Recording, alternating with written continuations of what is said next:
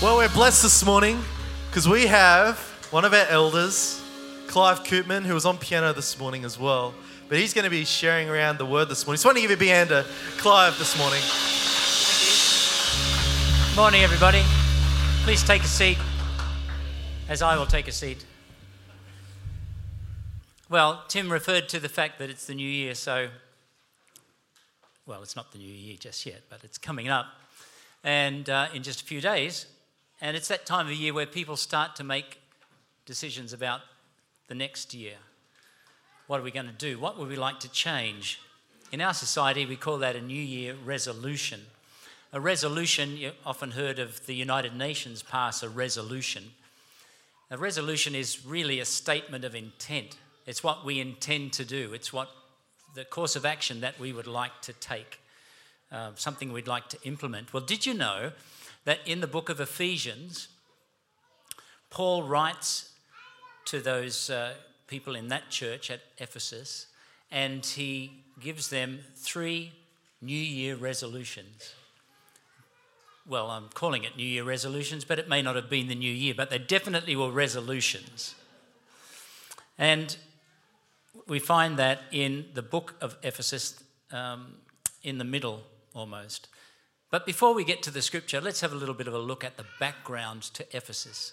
In 62 AD, Ephesus was a major centre. It was the 3rd biggest city in the Roman world. There was Rome, of course, then there was Alexandria near Egypt, and there was Ephesus. So it's the 3rd in the hierarchy of big cities. Church life, of course, was less formal. People didn't actually go to church. They were the church. So when Christians gathered, that was the church. It didn't meet necessarily in a building. The church gathered in homes, marketplaces, wherever. Christianity was not politically correct. It wasn't widely accepted. In fact, in 62 AD, it was pretty dangerous to be a Christian. Publicly testifying to the fact that you were a Christian might lead to poor treatment by your neighbours. It could lead to persecution. It could lead to death.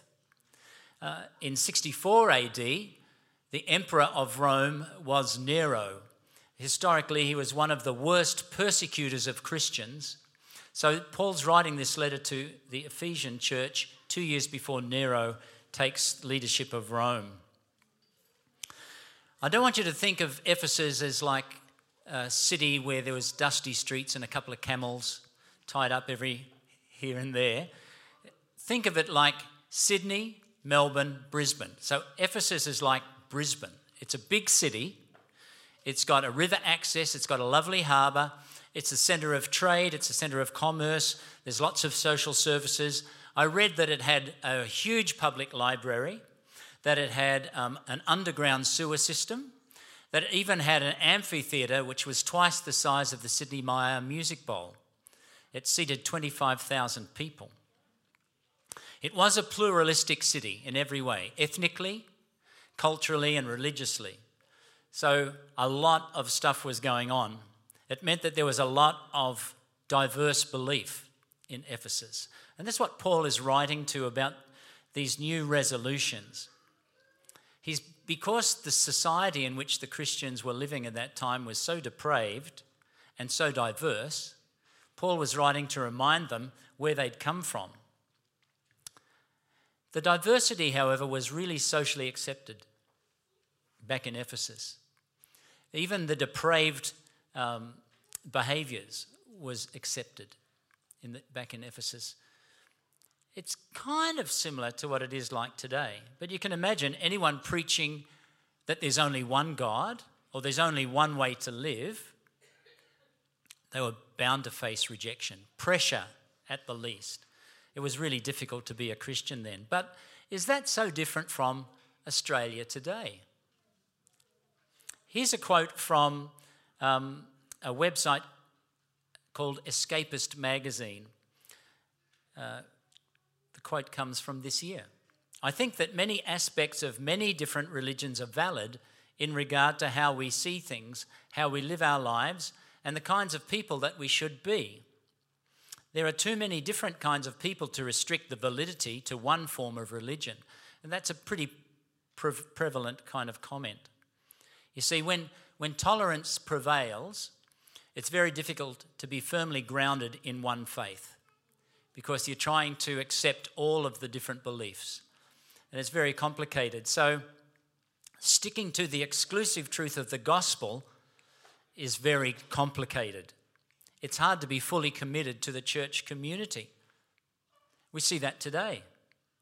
We see that back in Paul's day when he was writing to the church in Ephesus.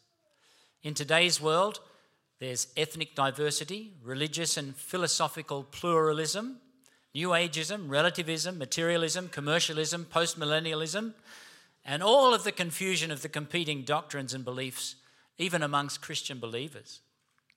So the church faces a really big challenge. And it's not too dissimilar to Ephesus back in the day. There was an article referred to on Hope Radio earlier in the week. It was a survey that the Sydney Morning Herald conducted. The survey was called "We Believe in Miracles and UFOs." And it found out this information. Most Australians believe in God or a similar universal spirit. But that's not the only faith that Australians hold. Australia is credulous, willing to mix and match religious faith with belief in other phenomena. Nearly half of the population believe in psychic powers, such as extrasensory perception, while 41% of the population believe in astrology. This is the world in which we live. And as I said, it's not too dissimilar to Ephesus. Well, Paul's New Year's resolutions. He writes to remind Christians to strengthen their resolve in 3 ways.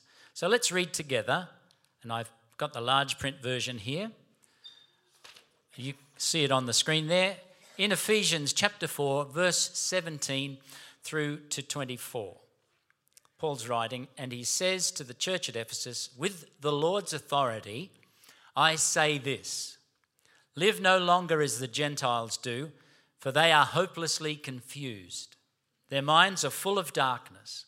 They wander far from the life of God gives because they have closed their minds and hardened their hearts against him. They have no sense of shame. They live for lustful pleasure and eagerly practice every kind of impurity. But that isn't what you learned about Christ. Since you have heard about Jesus and have learned the truth that comes from him, throw off your old sinful nature and your former way of life, which is corrupted by lust and deception. Instead, let the Spirit renew your thoughts and attitudes. Put on your new nature, created to be like God, truly righteous and holy." The 3 New Year resolutions that we see here are firstly, it's a new year, a new walk. Ephesians 4:17 to 19. Paul's keen that Christians are distinctive, a bright light in a dark world. It reminded me of going to the Christmas lights down in Robertswood, and how if you go there at 8 o'clock, it's pretty amazing. But if you go at 9:30, it is spectacular. Because the darker it gets, the lights seem to shine brighter. And that's what Paul is keen that the Christians in Ephesus are like, that they're distinctive, that they shine bright as things get darker. The second New Year resolution from Paul is that it's a new year, start a new school. Ephesians 4, verse 20 and 21. Paul's keen that Christians are disciplined. Here's a quote from John Newton, the hymn writer. "When people are right with God, they are apt to be hard on themselves and easy on other people. But when they're not right with God, they are easy on themselves and hard on others." It's important that we are disciplined as Christians. We know what we should be doing and we do what we know we should be doing. And the third resolution is new year, new clothes. Ephesians 4:22, Kathy's amening, 4:22-24. Paul's keen that Christians display those Jesus qualities, the thoughts and attitudes, the scripture says there. I read this quote, "Some people would be scantily clad if they were clothed in their humility." These are Paul's New Year's resolutions. We're going to have a look at them in depth. Let's pray together though. Father, today we ask that your Holy Spirit would enlighten us, teach us and inspire us toward the change that you want to make. Holy Spirit, illuminate, educate and empower us in our resolve to see you more clearly, to love you more dearly, to follow you more nearly in 2020. Father, we pray this prayer in the powerful name of Jesus. Amen. So let's look together in Ephesians chapter 4, verse 17 to 19, New Year, New Walk. Let's read that again, 17 to 19. "With the Lord's authority, I say this, live no longer as the Gentiles do, for they are hopelessly confused. Their minds are full of darkness. They wander far from the life God gives because they've closed their minds and hardened their hearts against him. They have no sense of shame. They live for lustful pleasure and eagerly practice every kind of impurity." This little section begins with a really strong insistence from Paul. "With the Lord's authority, I say this." It's very forceful. Paul is trying to get a very clear message across to the church. The Greek word is martyromai, and this is for the authority. And as Paul is saying, I call as my witness God. In fact, Eugene Peterson in the Message Bible says, "And I insist, and God backs me up on this." It's such a firm resolve and such forceful language that Paul he's not mincing words and he's not joking, he's dead serious. "With the Lord's authority, I say this." And what does he say? Live no longer as the Gentiles do. Now, in the New Living Translation that we're reading from this morning, your version might say walk no longer, because the literal word is peripateo, the Greek word. We have in our school system, we have a number of teachers in the music area that come and they teach an instrument in the school and then they move to another place to teach. They're called peripatetic teachers. They walk from place to place. Peripateo means walking from place to place. But how Paul uses that verb here is it's like a meaning, not just walking, but the way you walk. Your life, in other words. Your walk defines you, how you walk. People see how you walk. And it's usually used as a metaphor in the Gospels, peripateo. And it does mean to follow a certain course for your life. So your life becomes such ingrained that the way you walk becomes your life.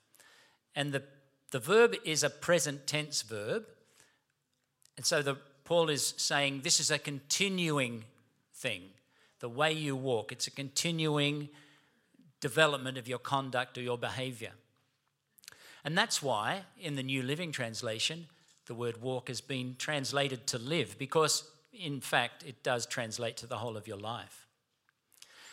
I was thinking about the walk. You know, Kathy and I often walk down the river with the dog, and we take the same route all the time, walk the same way on the same path. It would be ludicrous of us to think by walking the same direction on the same path that we'd end up at a different destination. Paul is really insistent, don't walk this way. Don't walk like the Gentiles. Don't walk like the outsiders. Don't walk like the people of the world. Very, very important that our Christian walk is different, is distinctive. Paul then goes on to say, like he lists a range of different things, and it seems like it's going downhill. Everything's going downhill. In that distinction, Paul is saying to us, it reminded me again of another thing I saw in my church when I was growing up down in Cronulla, there used to be this poster on the wall out where they had the hymn books stacked, and the poster said, "If you were arrested for being a Christian, would there be enough evidence to convict you?" And I think that's what Paul's saying. Be distinctive. So let's look at this list of things, the downward spiral, I've called it. In end of verse 17, Paul says, they are hopelessly confused. That's where it starts. Hopelessly confused. In fact, Paul says it in another place that the mind governed by the flesh is hostile, not only confused, but against God. They wander far from the life of God. Their minds are closed. They've hardened their hearts. You see what's happening here? It's getting worse. They have no sense of shame. They've even lost the ability to be ashamed of their action. They live for lustful pleasure, so their walk, their peripateo, is lustful pleasure. And look at this, they eagerly practice every kind of impurity. It's like running towards that kind of thing rather than running away from that kind of thing. That's how far the Gentiles have gone. Paul's saying, do not walk this way. With the Lord's authority, I say. I love this little story that comes out of America. A young man was sitting at a stoplight in downtown New Orleans, and the lady in front of him was distracted with some books or papers on the front seat, and the light changed from red to green, but the young woman didn't move. So the young man bipped his horn a little bit and reminding her that she was driving a car, she wasn't at home or she wasn't in the office. But even with that gentle reminder, she didn't move. And before he knew it, the light had turned yellow, then it turned red again. And she still hadn't moved. So the man began tapping the wheel of his car and started screaming, "You stupid thing, you da da da da da," and other things. He was beating the steering wheel with his fist, but he was shocked when he heard a knock on his window, and he turned to look and he saw a policeman with his gun drawn. The policeman told him to step out of the car and handcuffed him. As he was putting him in the back of the patrol car, the young man was still in disbelief, and he said, "Hang on, you can't arrest me for screaming at her from inside my car." The patrolman looked at him and he said, "You're going downtown with me." And he drove them to the police station. Well, after 2 hours in a holding cell, the officer came and said he was free to go. The man told him, "You've stepped in it now, buddy. I know you can't arrest me for screaming and throwing a fit in my own car. You haven't heard the last of this." And the police officer calmly responded to him by saying, "Sir, you were not arrested for shouting or throwing a fit in your car. You see, I was sitting directly behind you at that light, and I saw you screaming and beating your steering wheel, and I said to myself, what a jerk. But there's nothing I can do to him for throwing a fit in his own car. Then I noticed the cross hanging from your rear view mirror, the No Jesus, No Peace bumper sticker, and the fish symbol on the back of your car. And I thought, this is not his car. It must be stolen. And that's why I arrested you." Paul's first New Year resolution is New Year, New Walk. Let's have a look at the next one. New Year, New School. Ephesians 4, verse 20 and 21. Let's read that. Verse 20 of Ephesians 4. "But that isn't what you learned about Christ. Since you have heard about Jesus and have learned the truth that comes from him." But that isn't. This is another emphatic decree from Paul. It's a big but. It's very forceful. He's trying to bring out the contrast. But that isn't. It's very forceful. It's not what you learned about Christ. In this little passage, there are two Greek words that are used for the word learned. This first one is methano, and it is something that's similar to being like a disciple. So as you've learned, or you've become a disciple, and it's more clearly understood if we extend it to saying, since you have come to know Christ, since you have come to know about Christ. The fact that Paul uses the word Christ is also emphatic. A lot of force being placed on that, the word Christ, as opposed to Jesus in the next verse. I think what Paul's trying to say here is, but that is not how you've come to know Christ. Christ the Anointed One, Christ the Messiah, Christ the King, the prophet, the priest. All of those really powerful and strong things about the Son of God. The pulpit commentary which I was reading says this, and I'll just quote from that. In all his offices, so talking about Christ, coming to know Christ, in all his offices, in all his influence, the efficacy of his atonement, the power of his Spirit, the force of his lessons, and the spirit of his influence. Paul is really saying this is not how you learned Christ. Christ is so far above everything and every action that the Gentiles, those outside Christ, are doing. Since you've heard about Christ. Now, I really love this word. It's got a musical rendering to it. Heard about Jesus, the next part. Since you've heard about Jesus, the Greek word is akouo, from which we get our term acoustics. And it means when we heard about Christ, we comprehended by hearing. That's one way that we learn, by hearing. Apparently, 88% of what we learn, we see through our visual gate, and then a smaller percentage by our hearing. But Paul says here, it's the acoustics, akouo, what we've heard. I like to think of it as the sound in the room. The sound in the room. It's got ramification for how we learn as a community and in a community. So if we've learned the truth that comes from him. So this is a different Greek word to mantheo. This learned is didasko, and it literally means to cause to learn, to instruct, to impart knowledge. It's more about how we learn from the scripture. So in this instance, it means to be taught the scripture in fellowship with Christ. That is what we're doing today. We're listening to the scripture. We're getting the Holy Spirit's understanding of the scripture, and that is teaching us, and we are learning, hopefully. So the whole idea of that learning, a very important part of the work of the Holy Spirit, because he is the teacher. In 1 John chapter 2 and verse 27, John writes, "But you have received the Holy Spirit, and he lives within you, so you don't need anyone to teach you what is true. For the Spirit teaches you everything you need to know, and what he teaches is true." Truth is translated from the Greek word aletheia, and in Greek culture, this word aletheia was synonymous with reality. It was the opposite of illusion. So what Paul is saying here is, this is rock solid.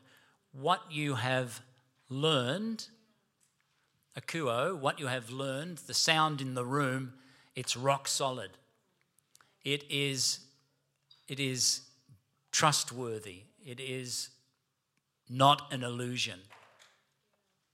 So we learn in, first of all, a discipling community, the akouo, the sound in the room. To take on that kind of learning, we have to be present. We have to be in the room. And connect groups and other places where the church gathers. And secondly, the Holy Spirit reveals Scripture to us. That's the way we learn. And that can be corporately or it can be personally. I love this little story. I heard about a 9-year-old girl coming back from Sunday school, and her father was sitting down with his newspaper after a delicious Sunday lunch.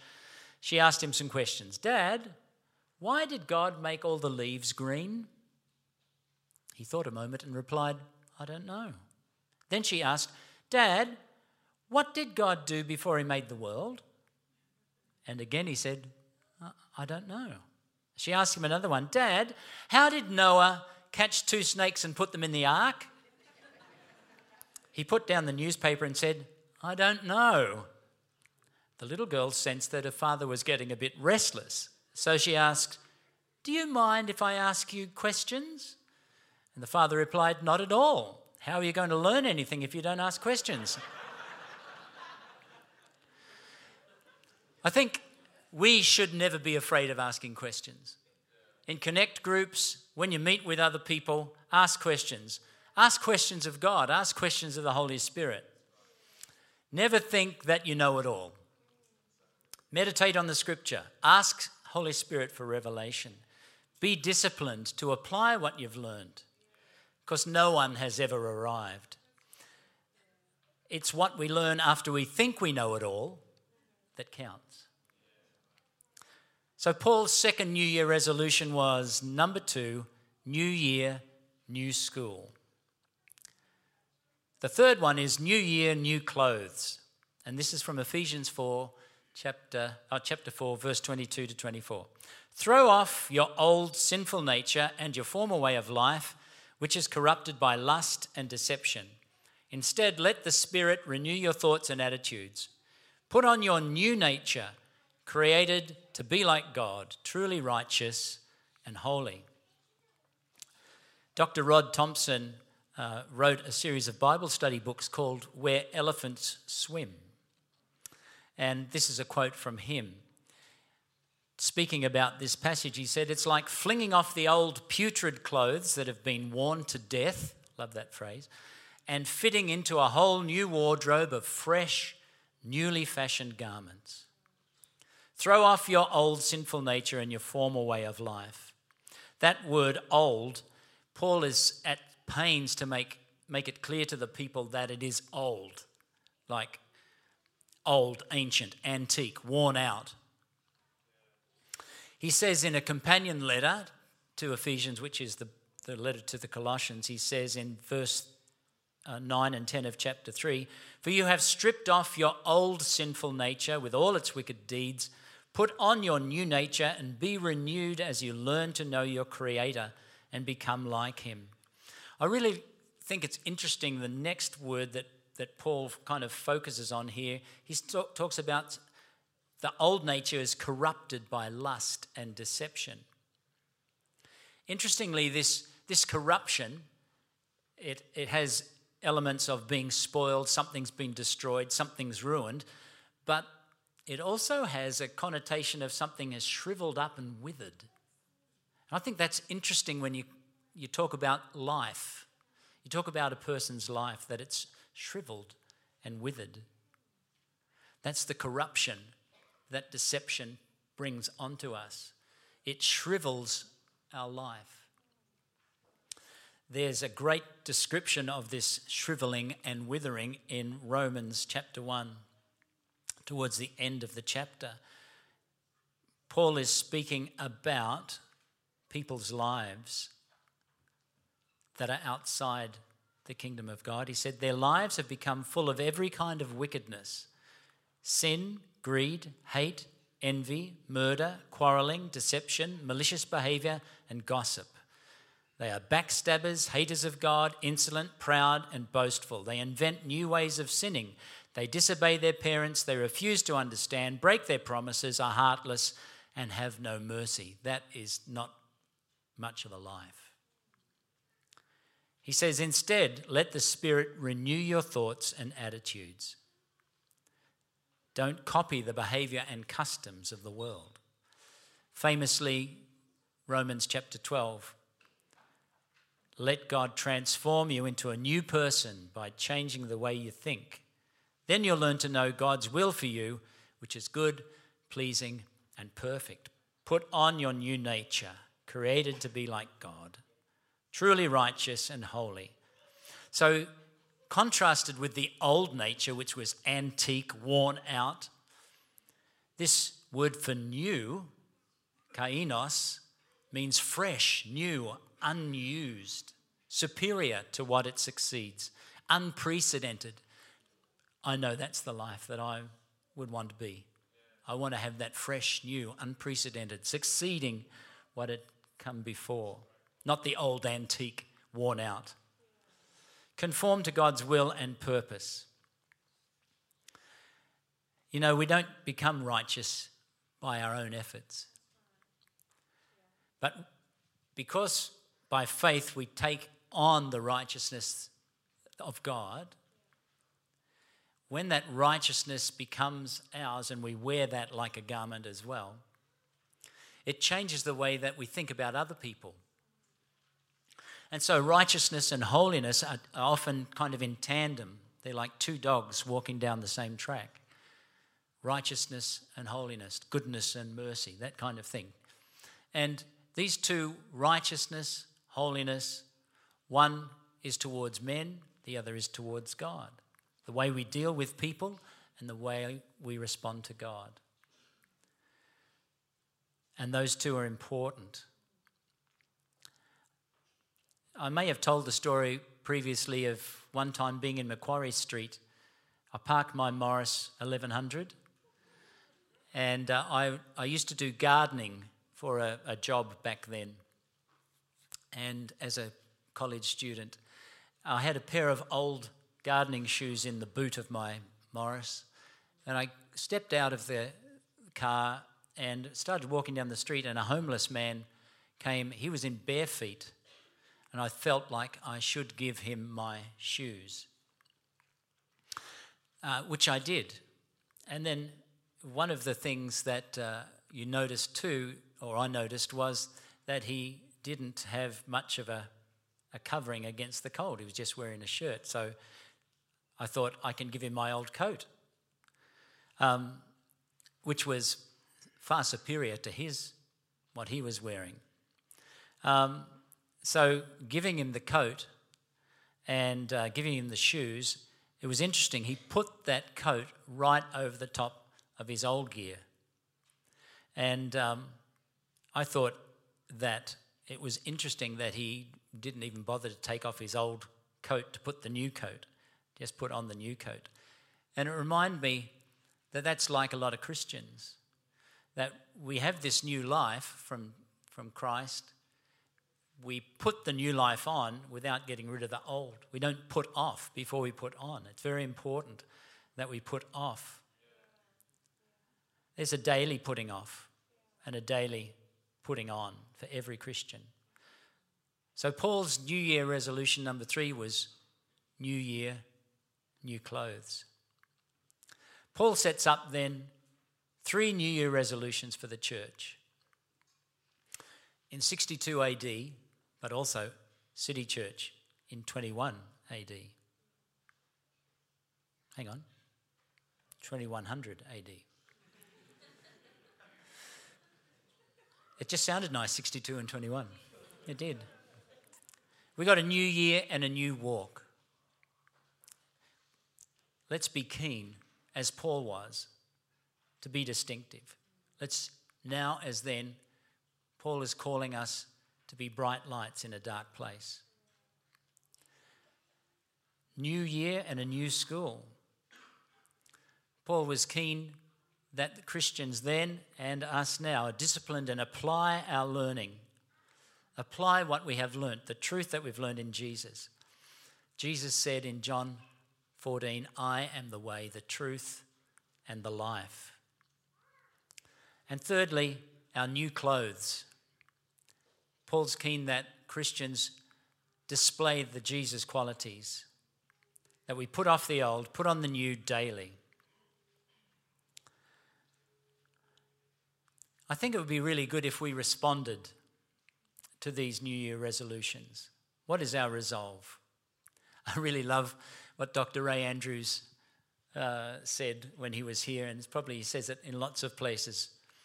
He said, I won't try and imitate him. I practiced at home, but I won't try and imitate him. All right. Jesus never came to make us better. He came to make us new. Jesus never came to repair us. He came to make us new. Amen.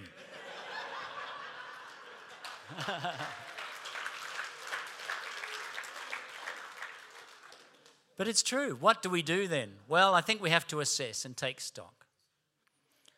Paul says in Romans 12, chapter 12, verse 3, I give you this warning, don't think you are better than you really are. Be honest in your evaluation of yourselves.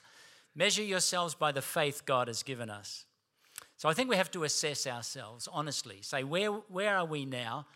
Where would we see ourselves in 2020? What would we like to do with our life? How would we like our life to shine? How can we be more distinctive? How can we be influential in our lives in 2020? And then I think we need to pray. I think we need to pray and be as specific as we can, relying on the Holy Spirit. And I think, thirdly, we need to act, to practice it, to walk it out, and again, rely on the Holy Spirit as we walk. So I would just like to finish and pray together as we finish. But John Newton, what an amazing man he was. His life, and we know some of his background as a slave trader. He wrote the amazing hymn, Amazing Grace. This is his self-assessment, and then I'm going to ask that we might pause for a moment and pray together. John Newton says, I'm not what I ought to be. Ah, how imperfect and deficient. I am not what I wish to be. I abhor what is evil, and I would cleave to what is good. I am not what I hope to be. Soon I shall put off mortality, and with mortality all sin and imperfection. Yet, though I am not what I ought to be, nor what I wish to be, nor what I hope to be, I can truly say, I am not what I once was.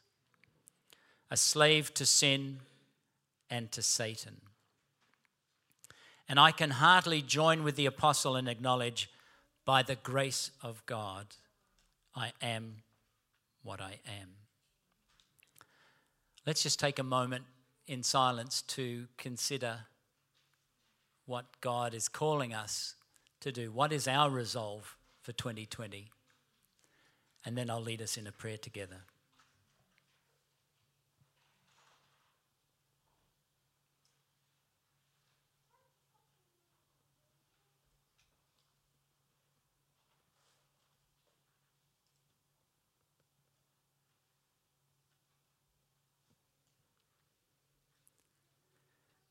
We thank you, Father, for this coming new year.